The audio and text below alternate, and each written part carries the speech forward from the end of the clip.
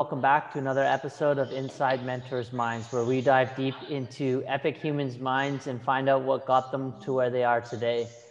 Today, we have a very special guest, Ian McLeod. Welcome, brother, to the show. Thanks for having me, Matt. So for the listeners out here and viewers, Ian is the owner of Nirvana Strength Bali. And he is my coach who helped me facilitate my body transformation. Do you want to give the viewers a little background of who you are, Ian? Yeah, sure. So I've been in fitness for quite a long time. Usually over 15 years. From the USA. So, sports have always been a big part of my background. And, growing up and playing a lot of sports, the idea of how we prepare for the season, was always about getting like bigger, stronger, faster with regards to American football. There's a certain level of mentality where, even back in the old days where they would say things like water is for weak people, water is weakness. And it's like kind of a very extreme mentality. And this would be in like South Texas during the summertime, doing 2-a-days, like 3-a-days. And it's just, yeah. And I understand the concept of it, right? It's like a certain amount of like mental fortitude that you're trying to build in that kind of environment. But sometimes it can be kind of pushed a little bit far. Now, that's not to say you don't want to work on those mental components as well, which is something that we'll talk about as well through our conversation is, and that's something that I've progressed significantly over the last 5 to 6 years with the development of Nirvana Strength.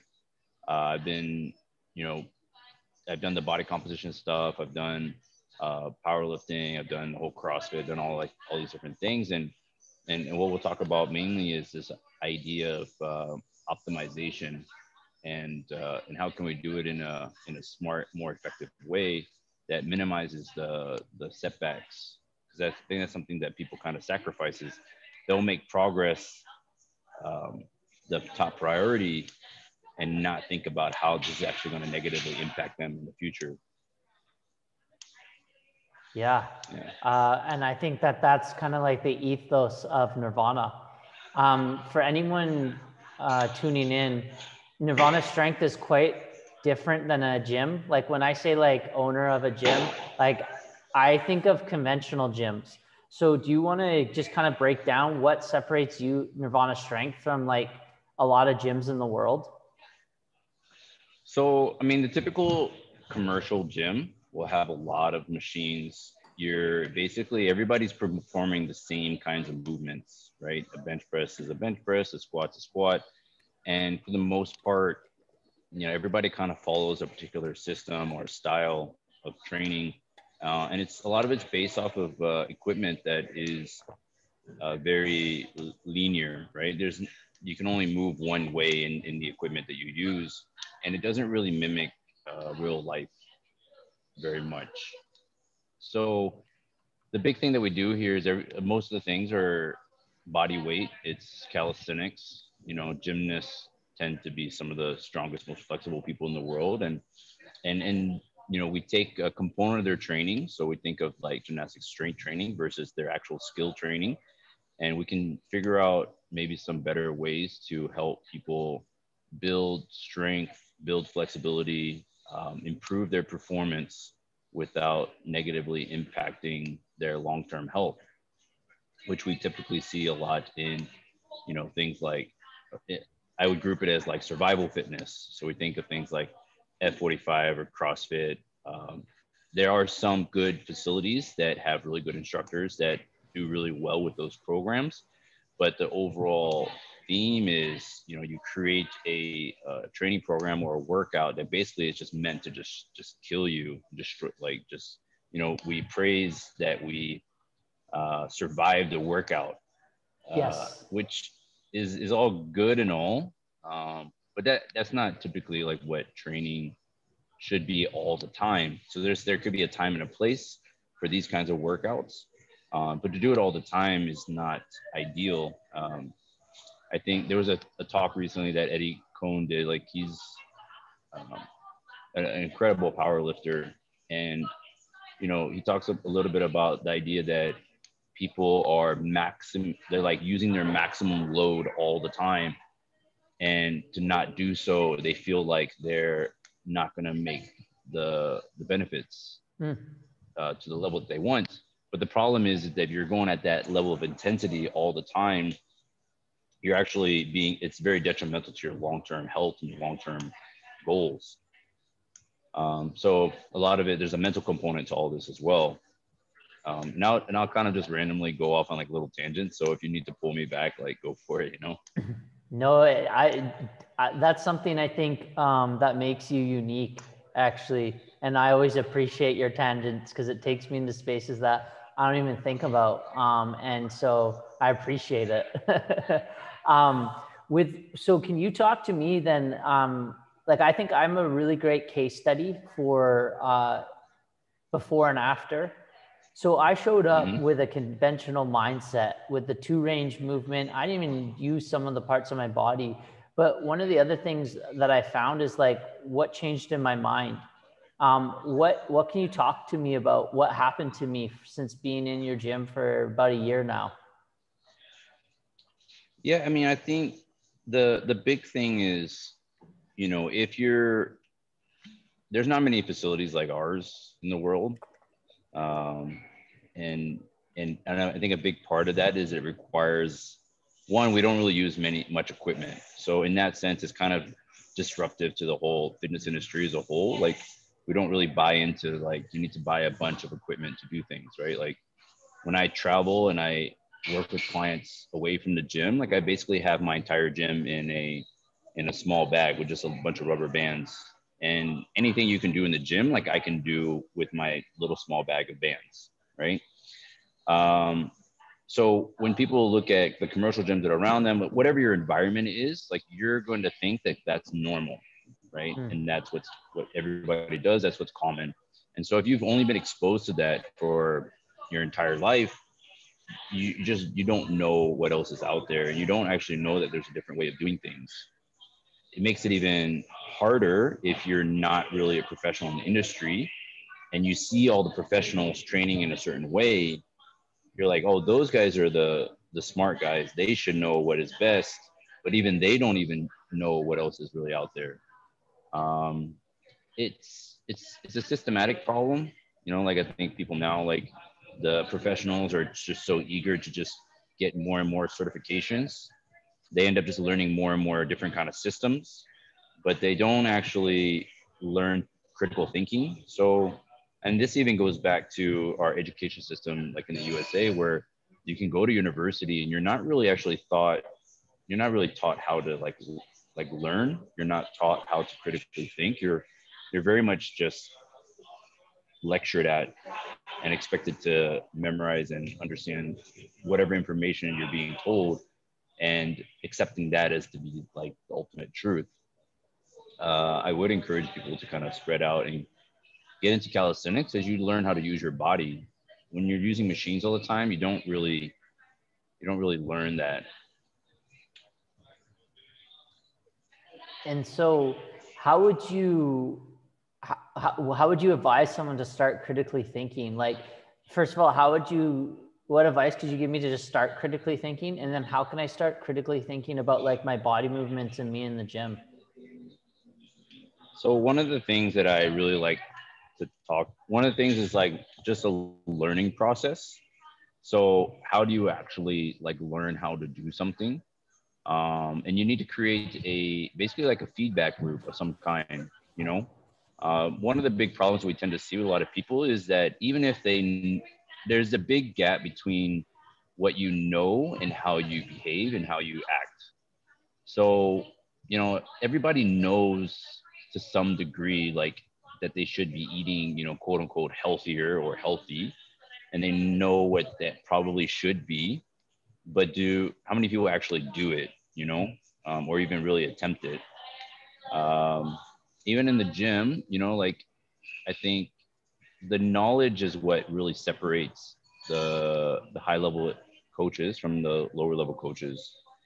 And knowledge is something that you want to gain as an individual as well. Even if you're not a professional, you still want to learn how to use your own body. You you still want to know some of the basics so you can become more independent, right? So creating that feedback loop is really going to help you in really understanding, like, do your actions, is your movement really in line with what your perception of what you're doing is? So I think that's quite important. Another basic concept that kind of falls in line with that is the idea of like compensations. So when you're fatigued, you're typically going to make a lot of compensations to your movements. You know, when you're lifting like a weight off the ground, your body doesn't actually doesn't know why you're doing it. You know, when it comes to like the idea of survival, it just understands that you need to complete a certain task because it has some bearance on your survival, right?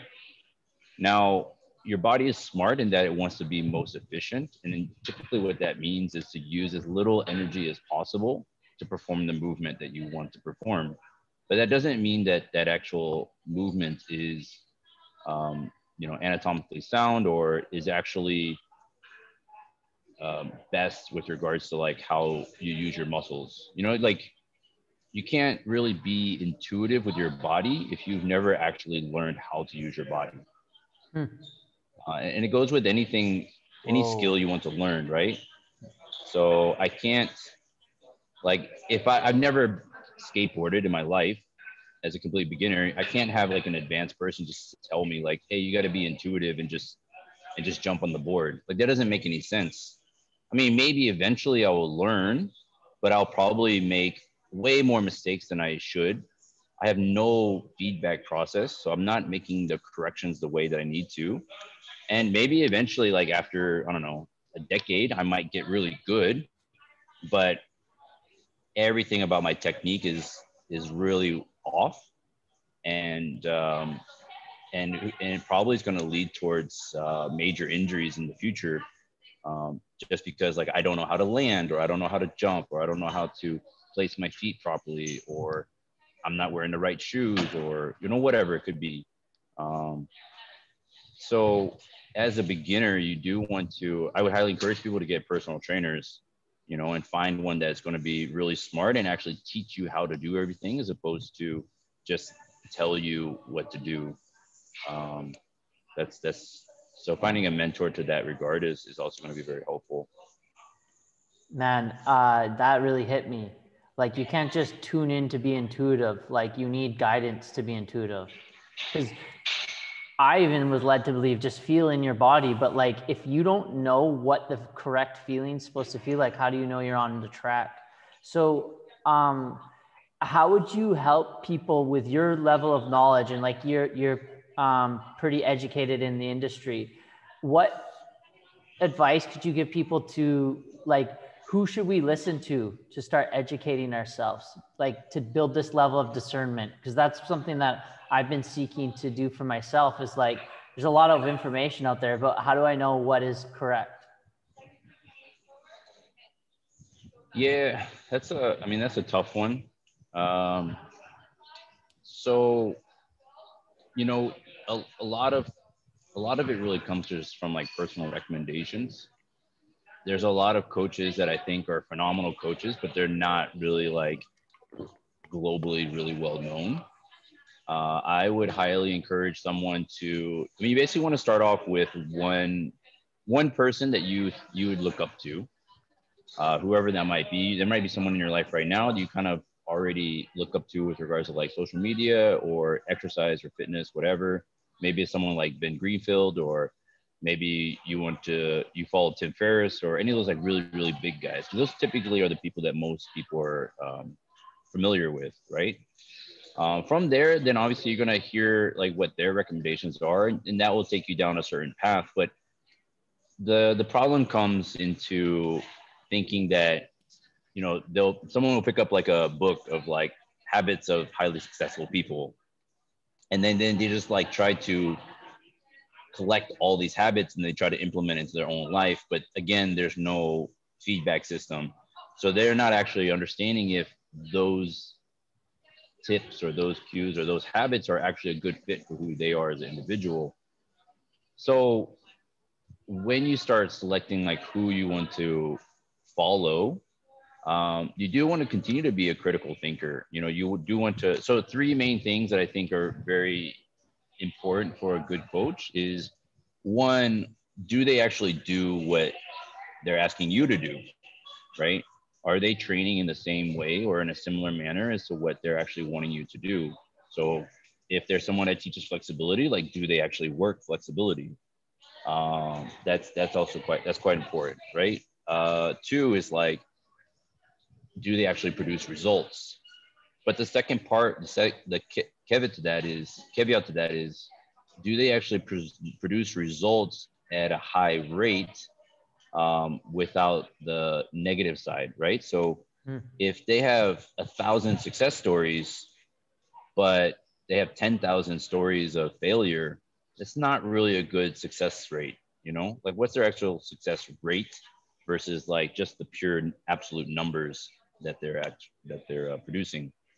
And then, but that can be also difficult because a lot of people, like once they get negative feedback on their Instagram or something that's on a public forum, what they'll do is they'll just delete it, right? They'll delete all the negative comments. They'll delete, even if it's not negative, they'll delete comments that question their reasoning or their logic or their methodology. What you should actually really be looking for is, are there comments that are questioning of their reason and logic? And then do they actually leave it on their Instagram and do they respond to it? So that is a big thing that I always ask my members to always do, my clients, and even other coaches that I ask is like, I want continued feedback as to, does my argument make sense? Is it logical? And maybe I'm not communicating things in the proper way, right? That might be just a problem. Am I not thinking of it in the proper way? Maybe there's some information that I wasn't privy to in my process of figuring out what program is best. So you want those three main things, right? Like, is there argument, the reasoning, is there programming logical? Can you use critical thinking to break it down? Are they open to criticism? Are they open to getting questioned? But obviously in a civil way, right? You're not going to just start bashing people for no reason. You're just trying to better understand their reasoning, their logic. And then also, do they do what they're doing, right? So it's kind of really, that part can be hard, right? Like why, it's not to say that there's not really smart, like really fat trainers, but it is a little bit hard to trust someone like that to help you lose weight if they can't lose weight themselves. It's not always 100%, but at least it's a red flag, to some degree. Do you think they could still know though? Or is that like, because for me, it's really tough. I heard the saying, to know and not to do is not to know. So if you have a fat trainer, would you say they understand? That they understand what? Well, like you said that you could, it's not that they don't know, but like, I'd love to hear your viewpoint on that. Like if they are a fat trainer, like how much do they understand then? If you're looking to lose weight and you're taking guidance from a fat trainer. I mean, it's hard to say generally. I mean, because the thing about it is that at the end of the day, does it fit what your specific goals are, So let's say they're in powerlifting or they're in a particular sport that requires them to be bigger. Because like fat and having a high level performance, that's very different than just being purely just fat, right? So like, for example, there's some guys like that play American football. If you just looked at them, they would just look incredibly big. They might look really fat, but there's a certain requirement, like you need a certain size for certain positions that are just necessary so that you can perform at a very high level. So they're at a certain weight or they're at a certain size for a very, very specific reason. So it's not, I can just say generally just fat, but you can actually be, a bigger person and be a very high level performer within the sport or activity that you want to do. But if you're promoting like a healthy lifestyle just for the general populace, and it's not particular to any particular sport. There's tons of research, you know, just about the idea that having too much visceral fat, having too much load on your skeletal system is very unhealthy, right? It's very taxing on your cardiovascular system, and it's just not a healthy way to live. I'm technically borderline obese, for my height and my weight. I think I'm like 174 centimeters, about almost 90 kgs. But I don't think anybody would consider me like, I don't think anybody would look at me and say, "Oh, you're obese," just because of my high percentage of lean tissue. But again, there's differences in there's nuances, right, between Sure. saying like someone's just fat and skinny. Just because someone's skinny too doesn't mean they know how to lose weight. Yeah, that's a good Um, point. so you also want to look at what are their past experiences like as well, because it can be beneficial to helping them create a better program and being a better coach, but doesn't mean that they will be a good coach. So it can get complicated because sometimes, again, we need to look at those three things, right? Are they producing results, but are they also logical and using creative thinking in their process? Is there good reasoning as to why they're doing things? That's obviously very tough. Yeah, that makes sense. So, Ian, you're someone that's really into humanize or human optimization. Um, what is human optimization to you? What does that mean to you? Well, if you look at how generally how humans have progressed over the last century, even the last decade, right? Um, there was a time Roger Bannister way back in the days, right, where nobody broke a 4 minute mile, and and then once he broke the 4 minute mile, since then, I think it was like 1964 or something like that. I think there's been like almost 20 high school kids that have broken the 4 minute mile, right? And so there's a big barrier in what we perceived, right, and what were our limiting beliefs were. Because at that point, before he broke it, everybody was like, it's impossible. Nobody's ever going to break a 4 minute mile, and now it's a relatively common occurrence among higher level athletes, right? So the way higher level athletes perform now is at a significantly higher level than it was 10 years ago, 20 years ago, even last year, right? So how do we to know like what's possible in the next 10 years or the next 20 years or next 100 years, whatever, I think that because you don't actually know where the top is. um, we all should be striving for the idea of maximizing whatever our human potential is. So one thing you can't control are basically your genes. So there was like a funny meme of, how do you, get stronger? How do you do, get increase your performance is like get better genes. And it was like a supplement to like get better genes.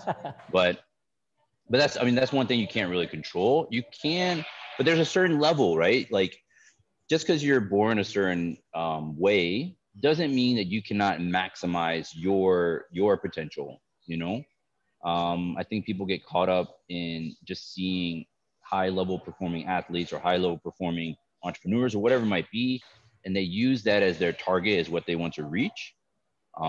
But it might not be something that is you can accomplish, right? Your genes just might not be at that same level. Like Michael Jordan, phenomenal athlete, he could stay out until like 3 o'clock in the morning, 24 hours, just gambling and drinking and eating whatever he wanted.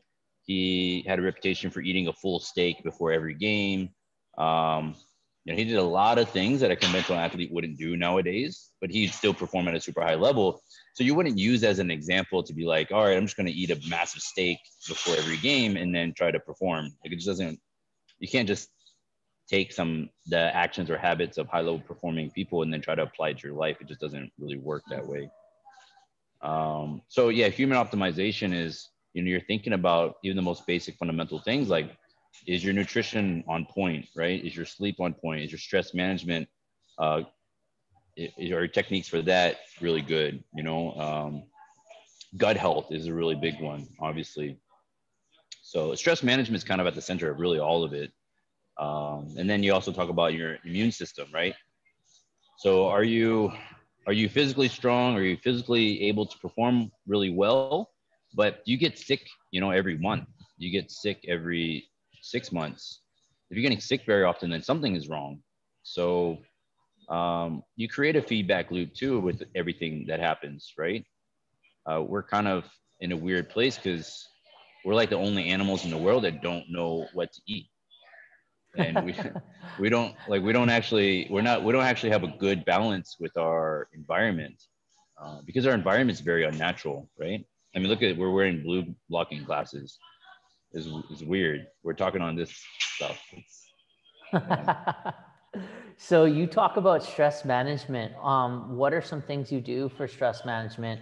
You're a guy that's just a workhorse, and your health is always on point. I know that you went and got tested at BSI, and your results came back like pretty much you got straight A's. For people Yeah. that are watching, what can they do for stress management? What are some things you do?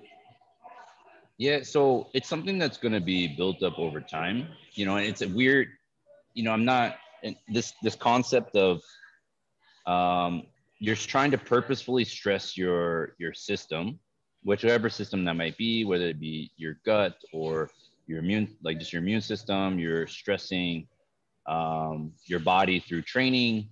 Is that you want to find the appropriate amount of stress that forces adaptation, right?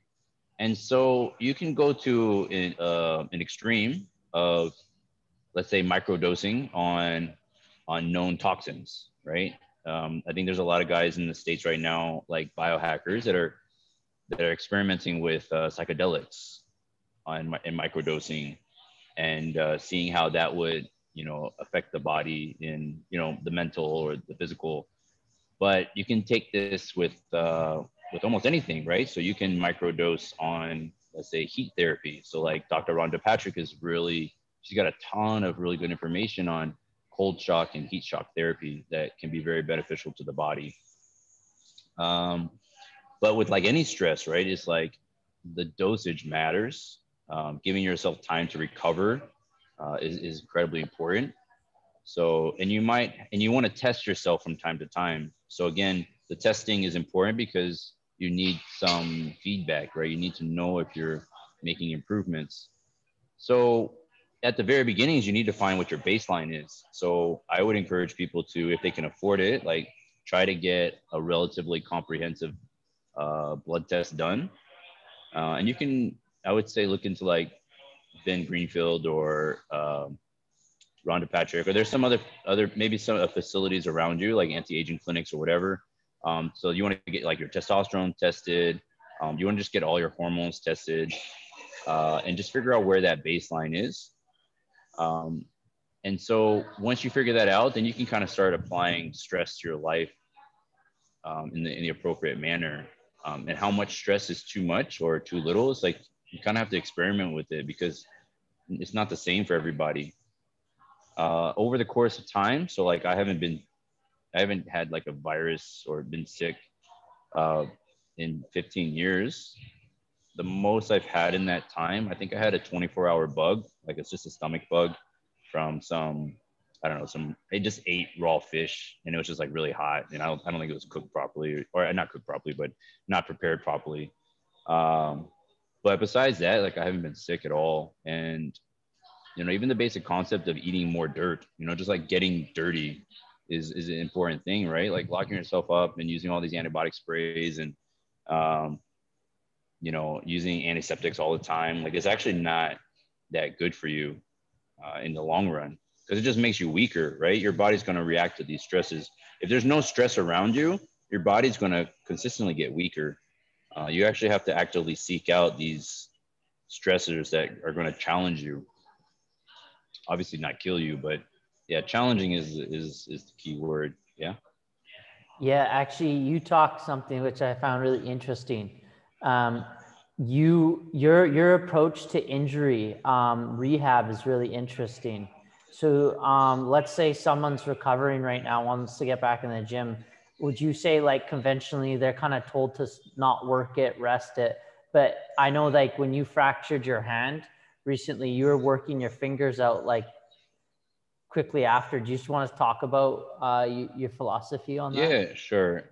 So like depending on the injury, obviously, but like the overall general concept is so like whether you broke a bone or you tore a ligament. Well, ligaments and muscle tendons and stuff like that's a little bit different. But let's say you broke a bone. Um, if you broke a bone that like let's say you broke your collarbone, like you want to rest enough so that the bones get set.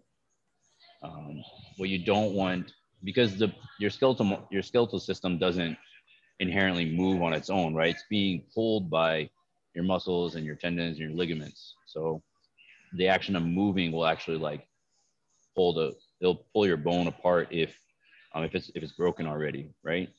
So you want the bones to set for sure, you know. So if you're in a cast, like you want your bones to set before you start doing anything that stresses the injury. But once the bones are set, um, you can start moving immediately, right?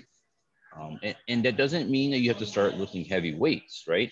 So like just like this case for my earphones, this inherently is just a weight, right? Moving my fingers with no external load is, if I broke my knuckle, my finger is the external load, right? It's like moving that is very difficult. Um, so you want to do this in a very controlled manner, right? So you wouldn't go out and start playing sports right away. But if you're in the gym, you're lying down on the floor and you just moving your fingers around, sure, it's going to be uncomfortable, but rehabilitation is highly uncomfortable. Anybody that's gone through the rehab process really understands that. But the basic idea of like rehab is like, how can we get you back to full range of motion as quickly as possible, maintain and increase your strength through that range of motion as quickly as possible. And you do this all within a relative safe range. So you're not looking to obviously re-injure yourself. So, a good example would be like, if you're lying on the floor and you cannot pick yourself up, what are the chances that you would actually hurt yourself? Probably very slim, because you don't have anywhere to go. You're just already on the ground. Versus if you're in a standing position and you have an external load on your back, and I ask you to perform a squat, you would have a higher risk of injury just because you have this external load on top of you. And you have nowhere to go but down, really, So you have you can get compressed by the weight. Whereas if you're just trying to get off the ground, there's nothing to really hurt yourself, right? You can't actually exude enough energy or strength to actually do any damage, really. So when you think about like your rehab process, you know, um, you want to think about how is that external load being applied to the injury or applied to the exercise that you're performing that either increases or decreases the level of risk of the movement. And so you just want to find a load that is appropriate to the joint or the arm or muscle or whatever you're using that you're trying to recover, and start applying stress immediately or as soon as possible.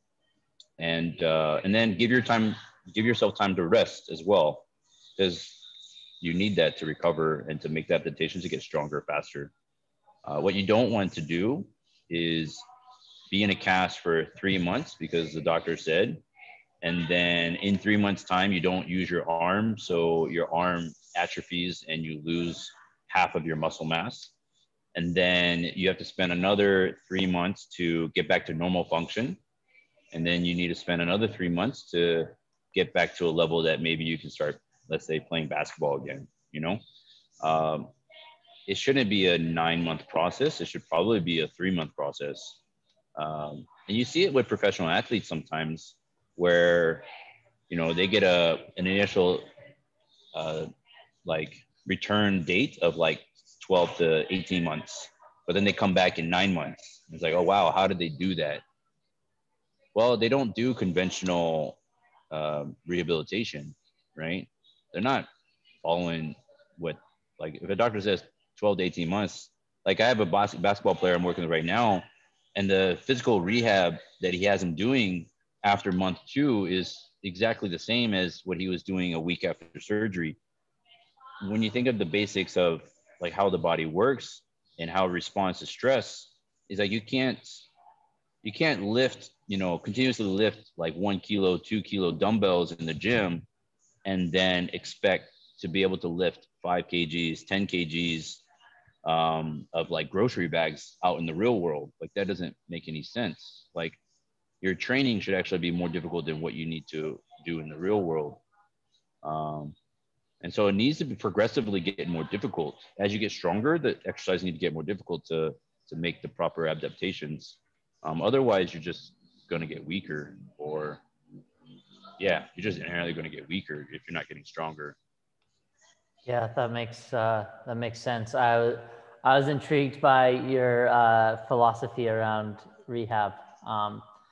So you're right now researching this thing, or I'm not aware of it. I actually heard of it for the first time, peptides. What is a peptide, and what is the importance of it, and why is it, why is it important? Well, peptides are naturally occurring in the body. These are amino acids. And when we think about, so right now, the big thing that's kind of going around are peptide injections or peptide therapy. And it's been around for a while. The Russians have been playing around with peptide therapy for a really long time. It seems like the Russians are quite ahead of a lot of people when it comes to like these kind of experimental, well, like quote unquote experimental like procedures or processes that help push the physical limit of the body. And it happened a lot. You see a lot of examples of this in the military, right? Military is always looking for new, advanced ways of helping their personnel be more superhuman. But the nice thing about, like the good thing about peptides relative to, let's say, more like synthetic um, injections is, an example would be like synthetic HGH versus like HGH peptides. So growth hormones, right? And so when we think about peptides generally, they are more supportive and more promoting um, and of a natural level of what your HGH production should be versus promoting unnatural levels, right? And the thing about synthetic injections is that it also doesn't support the system to maintain that level of production. It actually kind of forces the system to shut down.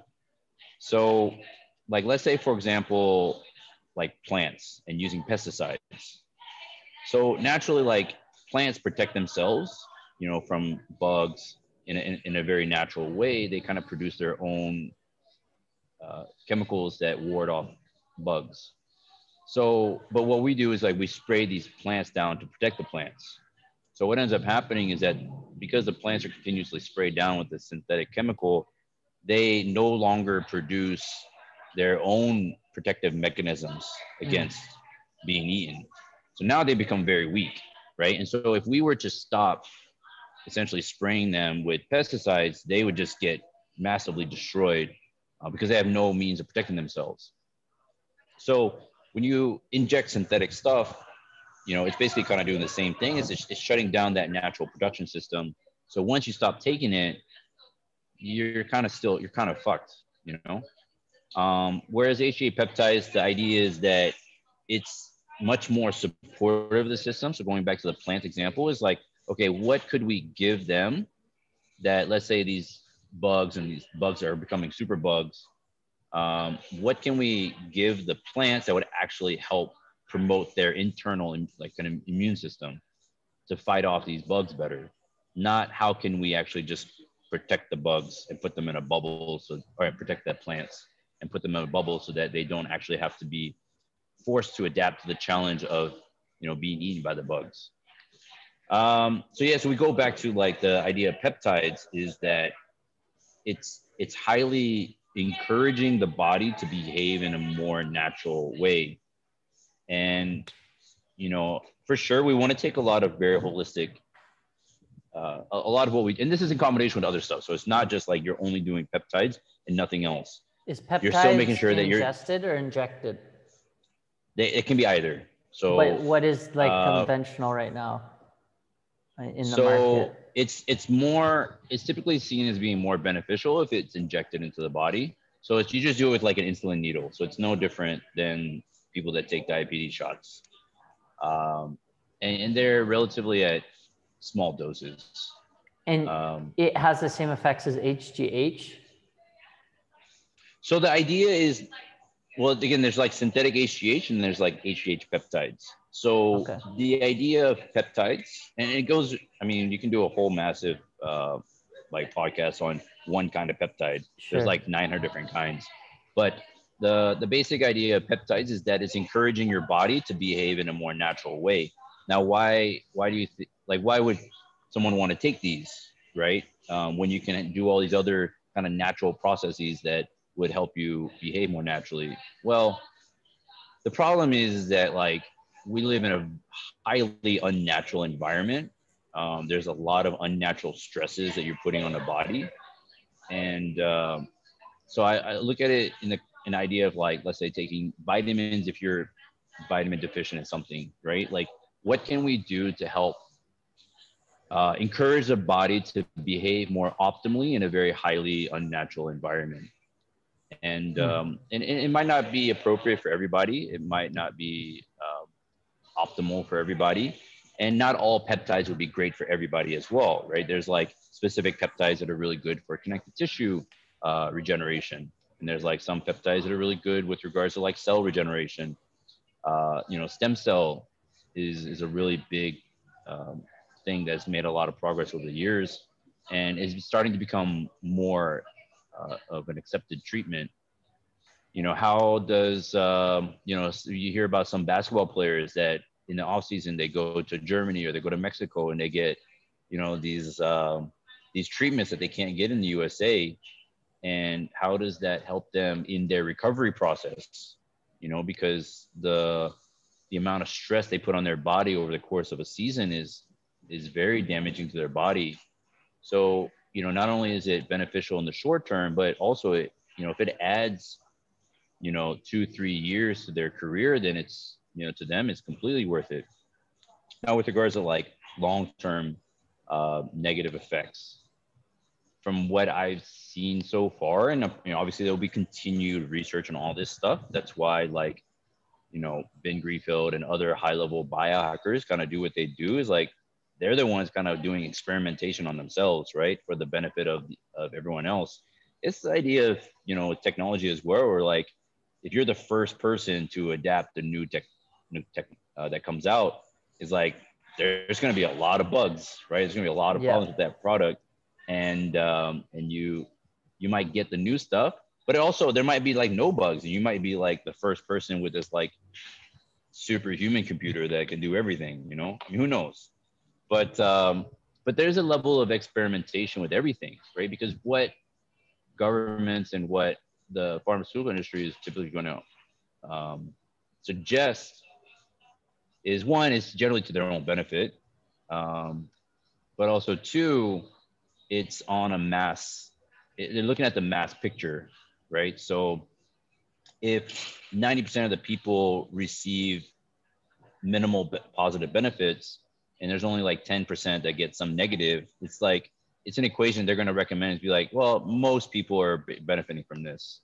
But the individual, you have to think about this on a spectrum, right? It's not, everything is not just so clearly as like, it's good for you, it's bad for you. Some things are, but not everything is, So I would encourage you to, obviously you want to get more information, like don't just start injecting yourself with a bunch of peptides. Get more information, talk to a clinic near you, talk to a doctor, and see if it's something that would be beneficial. I know like in Russia and some places, they even have peptide over the counter right now. Like you just go up and just get it. But again, it's the idea is, again, it's about being supportive and promoting the body to behave in a more natural way, and to be able to eventually get off of it, right? So you're trying to get your body back to normal so that it produces, it does what it needs to do at a natural level without having to need the peptides. The peptides are just helping you get back to where you need to be. So due to our natural, our unnatural world, are we in lack of peptides? Is that would be the purpose? Like what would be the predominant benefit for taking, because you're saying getting your body back to the natural level, but like, is this for people that are looking to build muscle growth, fitness level, or is this just in overall health?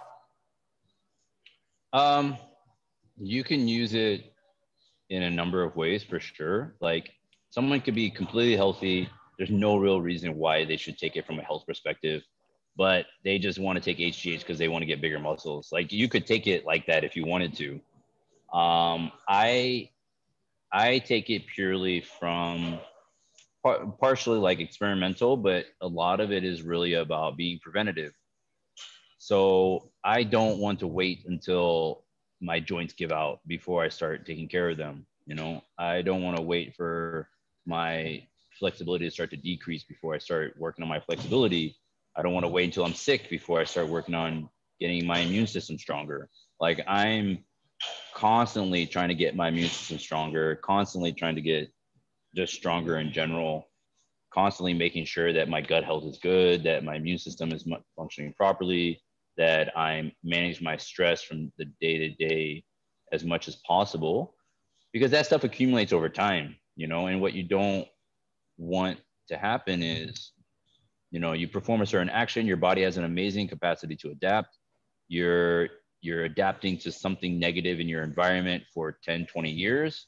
And then, you know, quote unquote, like suddenly you get out of bed and you can't walk anymore because you have a massive tumor in your back or something like that. You know, like you don't just wake up one day and just suddenly have cancer. Like that stuff builds up over time, you know. You don't get like any like lung disease in just like a day, you know, like all these things are accumulating. And the stress management part is really important because, you know, we all have, like, for example, cancer's genes. You know, we all have different genes that can express themselves in a very negative way. So how do we be preventative in our practice, in our nutrition, in our lifestyles that help reduce the possibility of something negative happening in the future? And to how much you need to do it, it's really up to the individual. Some people might need to do it more than others, but the problem is that you just don't know until it happens. You don't know if it's enough until something bad happens. So you can't really prepare too much, really. So are you injecting it right now, or are you taking it orally? I do injections and I cycle through different kinds of peptides. So like I haven't particularly tried the HGH ones yet, but I have done. So there's like these two ones that I find to be quite good for myself and others that have had connective tissue issues like chronic tendonitis or anything like that with regards to tendons and ligaments. One is called BPC 157 and the other one's called TB 500. They're kind of quote unquote like the Wolverine peptides. So just helping with the regeneration of those connective tissues. They're typically done in like 4 to 6 week cycles.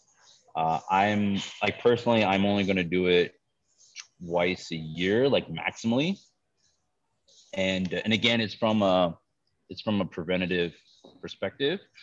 A lot of the training that we do at the end range puts a lot of stress at the joints. And I think when it comes to training and longevity, like joint health is one of the main things that people need to focus on.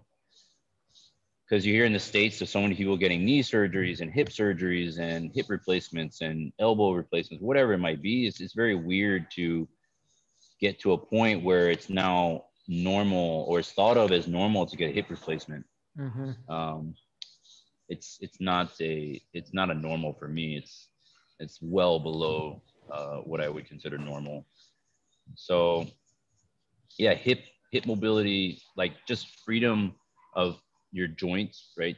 To be able to move it in any way that you want. Shoulders health is obviously very important. Joint health overall is just really quite important. So anything that helps with joint health, I think is I'm a big proponent of for sure. That is something that I love about Nirvana is that Yeah. all of this aspect, the longevity aspect. I think it's something that until something goes, you don't really consider, but then sometimes when it goes, it's almost too late. So I love this. So I got two more final questions. What Yeah, sure, brother. if you could give us a checklist, like you've got a lot in you've got a lot of experience in a lot of this stuff. Let's say like a lot of people that are listening right now are probably not as knowledgeable maybe in the field of work that you do and exercise and health and all that. What kind of basic, let's say I walked in there day one in Nirvana and I'm like, Ian, I want to just improve like my overall.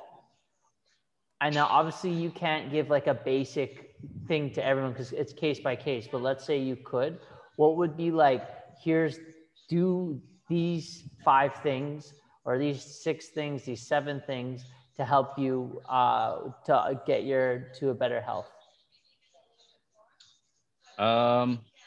Yeah, so when it comes to, like, let's say nutrition, I think most everybody should, you're going to start off always with an elimination diet.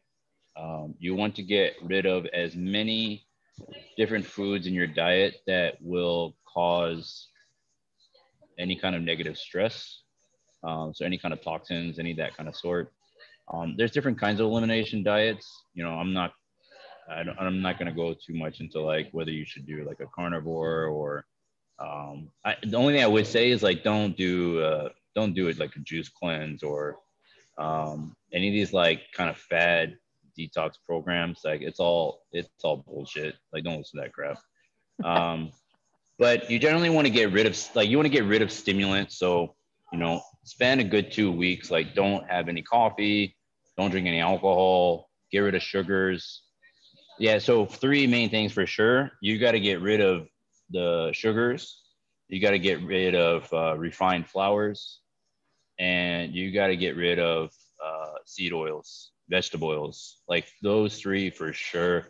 Like if you just got rid of those and consistently did not have them in your diet, you would be better off than, I don't know, a very high percentage of individuals, especially in the USA, you know?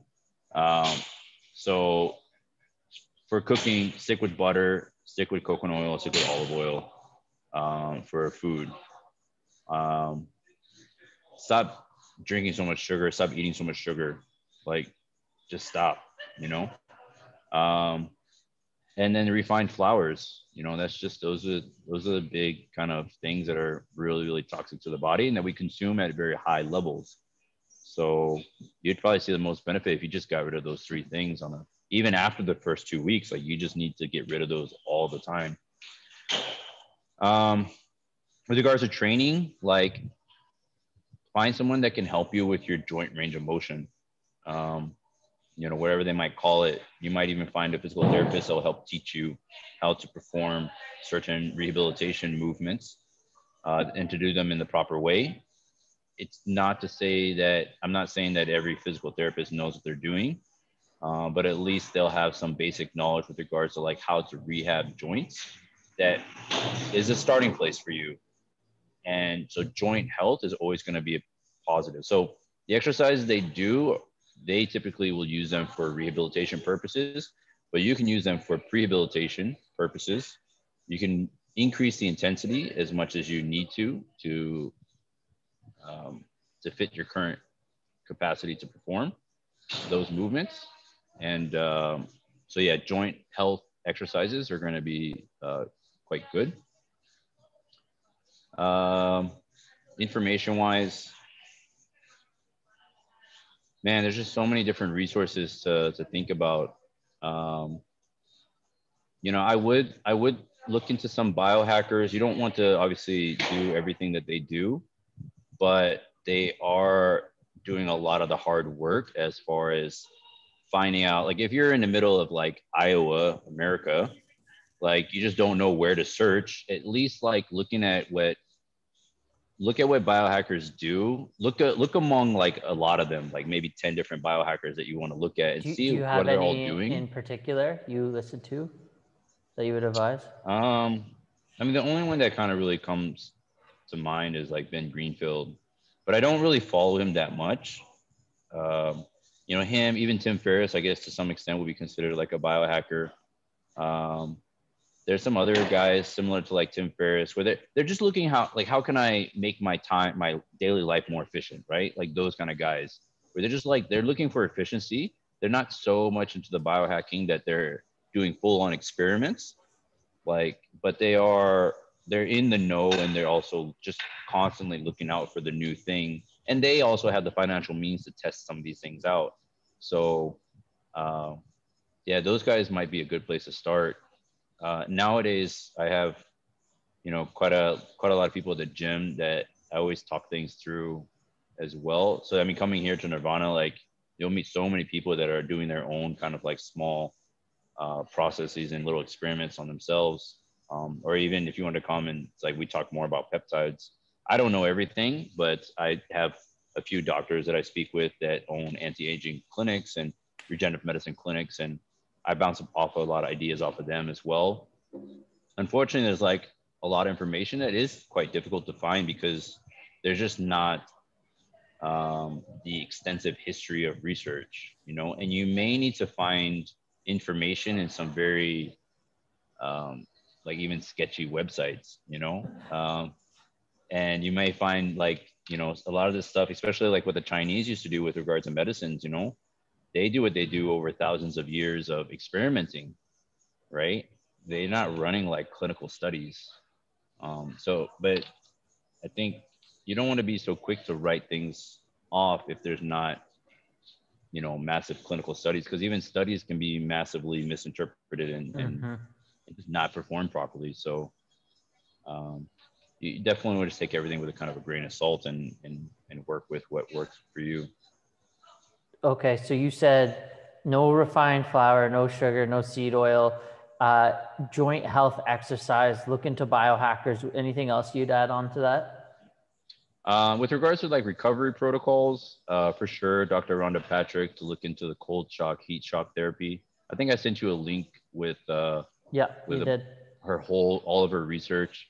If you're curious, interested in like ketogenic diets, I would recommend Dom D'Agostino. He's a big keto guy. He's a pretty smart dude. I really like the stuff that he does. There's a few carnivore guys that I think are really quite good and that put out a lot of good information.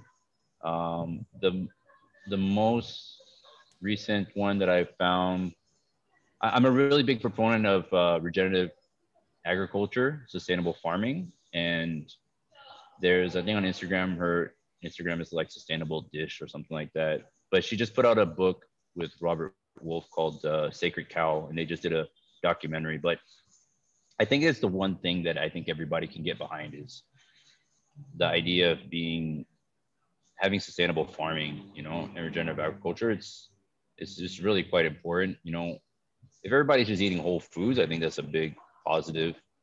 You know, really what we're trying to fight against is corporations, right? You still go to the supermarket, you still see 99% of the products are all box stuff, canned stuff, you know, so it's all still quite shit. That makes sense. Red Light Rising has some really amazing products for red light therapy. And they also put out some really nice blue blockers as well. They put out a lot of really good information as to the benefits of those products. So whether you actually like buy their products or not, doesn't really matter, but at least you can get some good information um, about red light there. Um, yeah, Chris Kresser does really good things for nutritionists as well. I think he's a really big ancestral nutrition guy. But you might not agree with everything they say and everything they do. That's fine, but that's part of like the process, you know. Um, you know, there might be some really good things about what he does that you really like or you really think are really good, and there might be some things you might think are shit. But you know, like the expression of like, don't throw the baby out with the bathwater. It's like, choose the things that you know to be really good or you think are really good and keep those, you know, and incorporate into your process.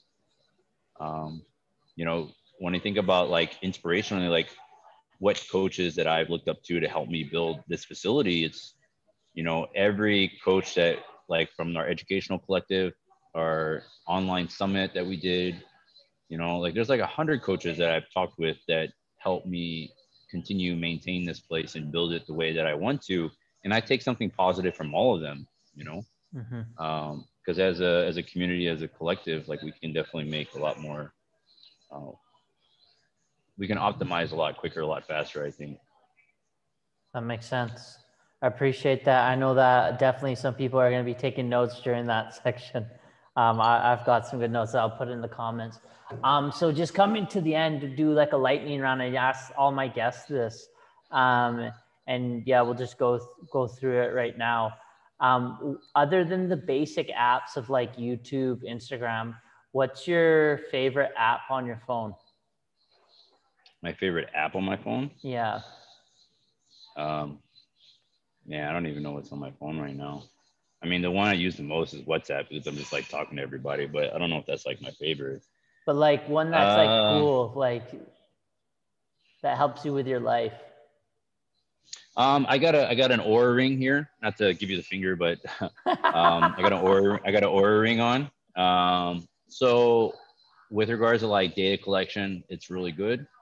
You know, obviously all these things are the level of like accuracy can be debatable, but you're just looking for data points, you know, anything that can help you get some information that you can make better decisions off of, like, you know, whether it be an Oura ring or a Fitbit or whatever, something like that. It helps. And even if I don't check the stats every day, like just having it on my finger or on my hand does give me some reminder as to like making better decisions throughout the day. And maybe even with the ring, there might be some days where I just be like, I'm just going to eat this cheesecake. I don't care. But, you know, the ring might, in some other situations, might be enough reminder to be like, oh, maybe not today, you know? So yeah, I like the Oura ring. I can't really check my phone right now, but that's cool though. That's good. That's yeah, a good I app. think if you had a good meditation app, that might be something helpful for a lot of people. I have Calm on my phone. I use that sometimes. And then journaling, I think, is really important for everybody. So just finding a good journal app would be good. I think I use one called, it's just called Journey. It's a really super simple one, not super complicated. I just use the free version. And that's more than enough for me. Perfect. So yeah, journaling, meditating, obviously really good things, and sleep. So anything that's going to help you figure out, yeah, your sleep patterns will be helpful. That's cool. What's your most gifted book? I'm really big into, I think in all of this, understanding some basic principles and figuring out what your values are, I think and what your philosophy is going to be the most important part of it. We're all going to make mistakes, but if all your mistakes are made following whatever your philosophy is, whatever your values are, your principles, then at least when you're looking back, you can, you know, have a little bit more assurance that at least these were very mindful mistakes, you know, and you can learn from them. So for me, I have a mix of stoicism that I'm really big into, and there's some texts with regards to Buddhism as a philosophy, not so much Buddhism as a religion, but there's a lot of overlap between Buddhism and Stoicism. Um, and so there's books by Ryan Holiday that I really like to give out to people. One of them is just 366 meditations or something like that. It's just nice because every day you can just read a quote from a past philosopher. And what I like about what he does in that particular book is that he gives the quote, then he gives like a short paragraph. It's like every one is a 5-minute read, less than that maybe. And he just relates what they're saying in the quote to something that we can kind of more relate to in modern day life. And so it just helps people kind of understand things better. And then it gives you an opportunity to think about how you can apply that to your life. So I think that one's quite good. But whether you do Stoicism or Buddhism or another kind of philosophy, right? It's really about not necessarily following that system per se, but just using it as a guide to understand what your values are better. Because there might be some things that they say that you might not agree with, which is fine. You know, again, you want to question everything. Cool. What is your, if you could put up a sign, let's say in Jakarta, maybe not Jakarta, let's say Las Vegas or New York, and that sign could only have like a quote on it or 1 to 2 sentences, what would you want people to know? They could go by and walk by that every day.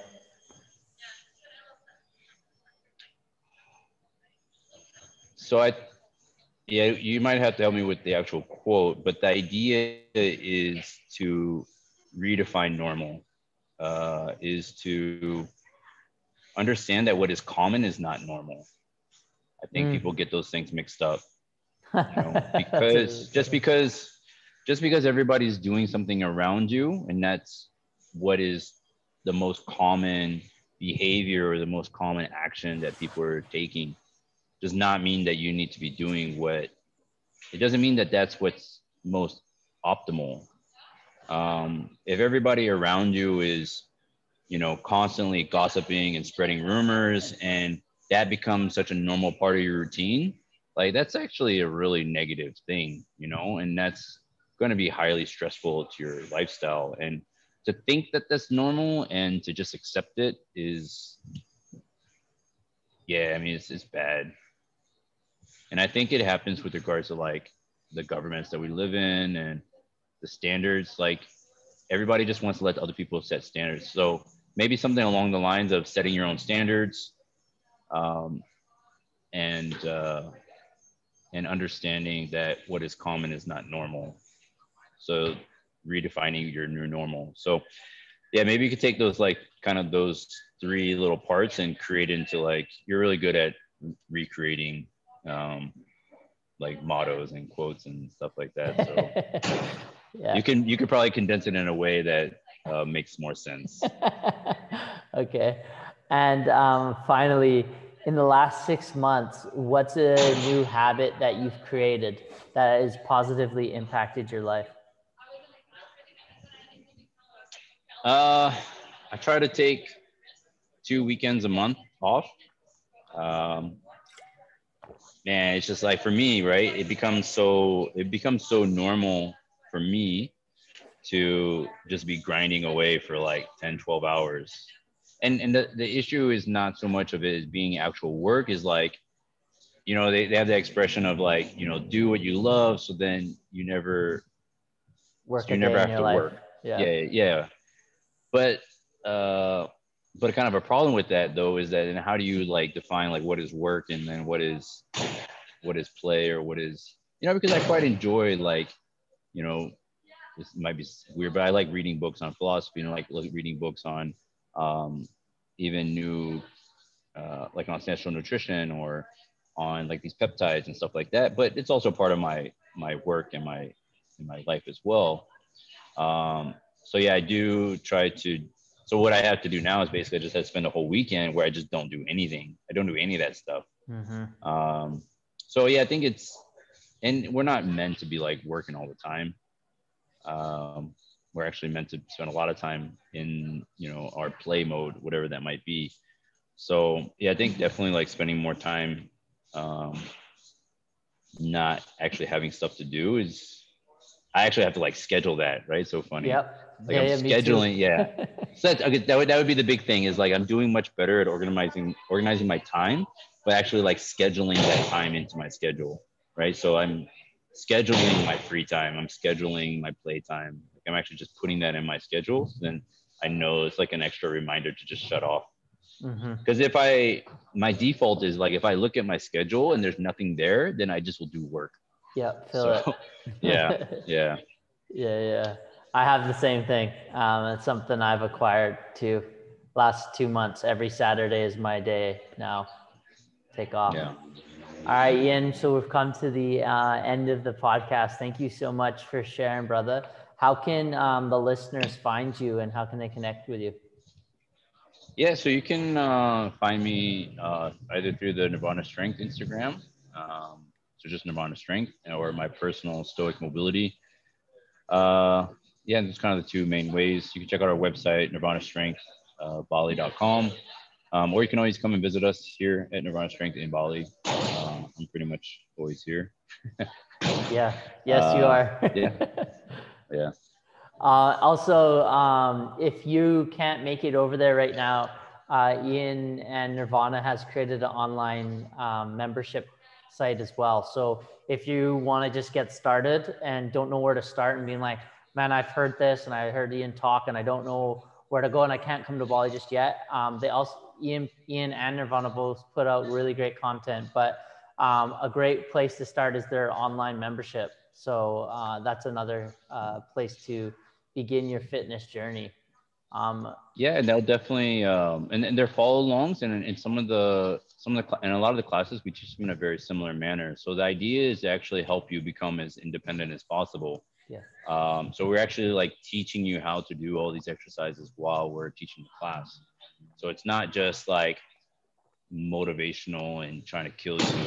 It's actually like helping you move better and feel through movements better, and really understanding what it is you're trying to do. So I think that's a big difference between our online classes and the typical like workout classes that you'll find. Yeah. Yep. And Cool. I actually follow them too. Sometimes when I don't even go to Nirvana, I do it at home Awesome. too. And I'm here in Bali. So thanks again, Ian. I appreciate you taking the time to do this. And for the listeners, this was another episode of Inside Mentors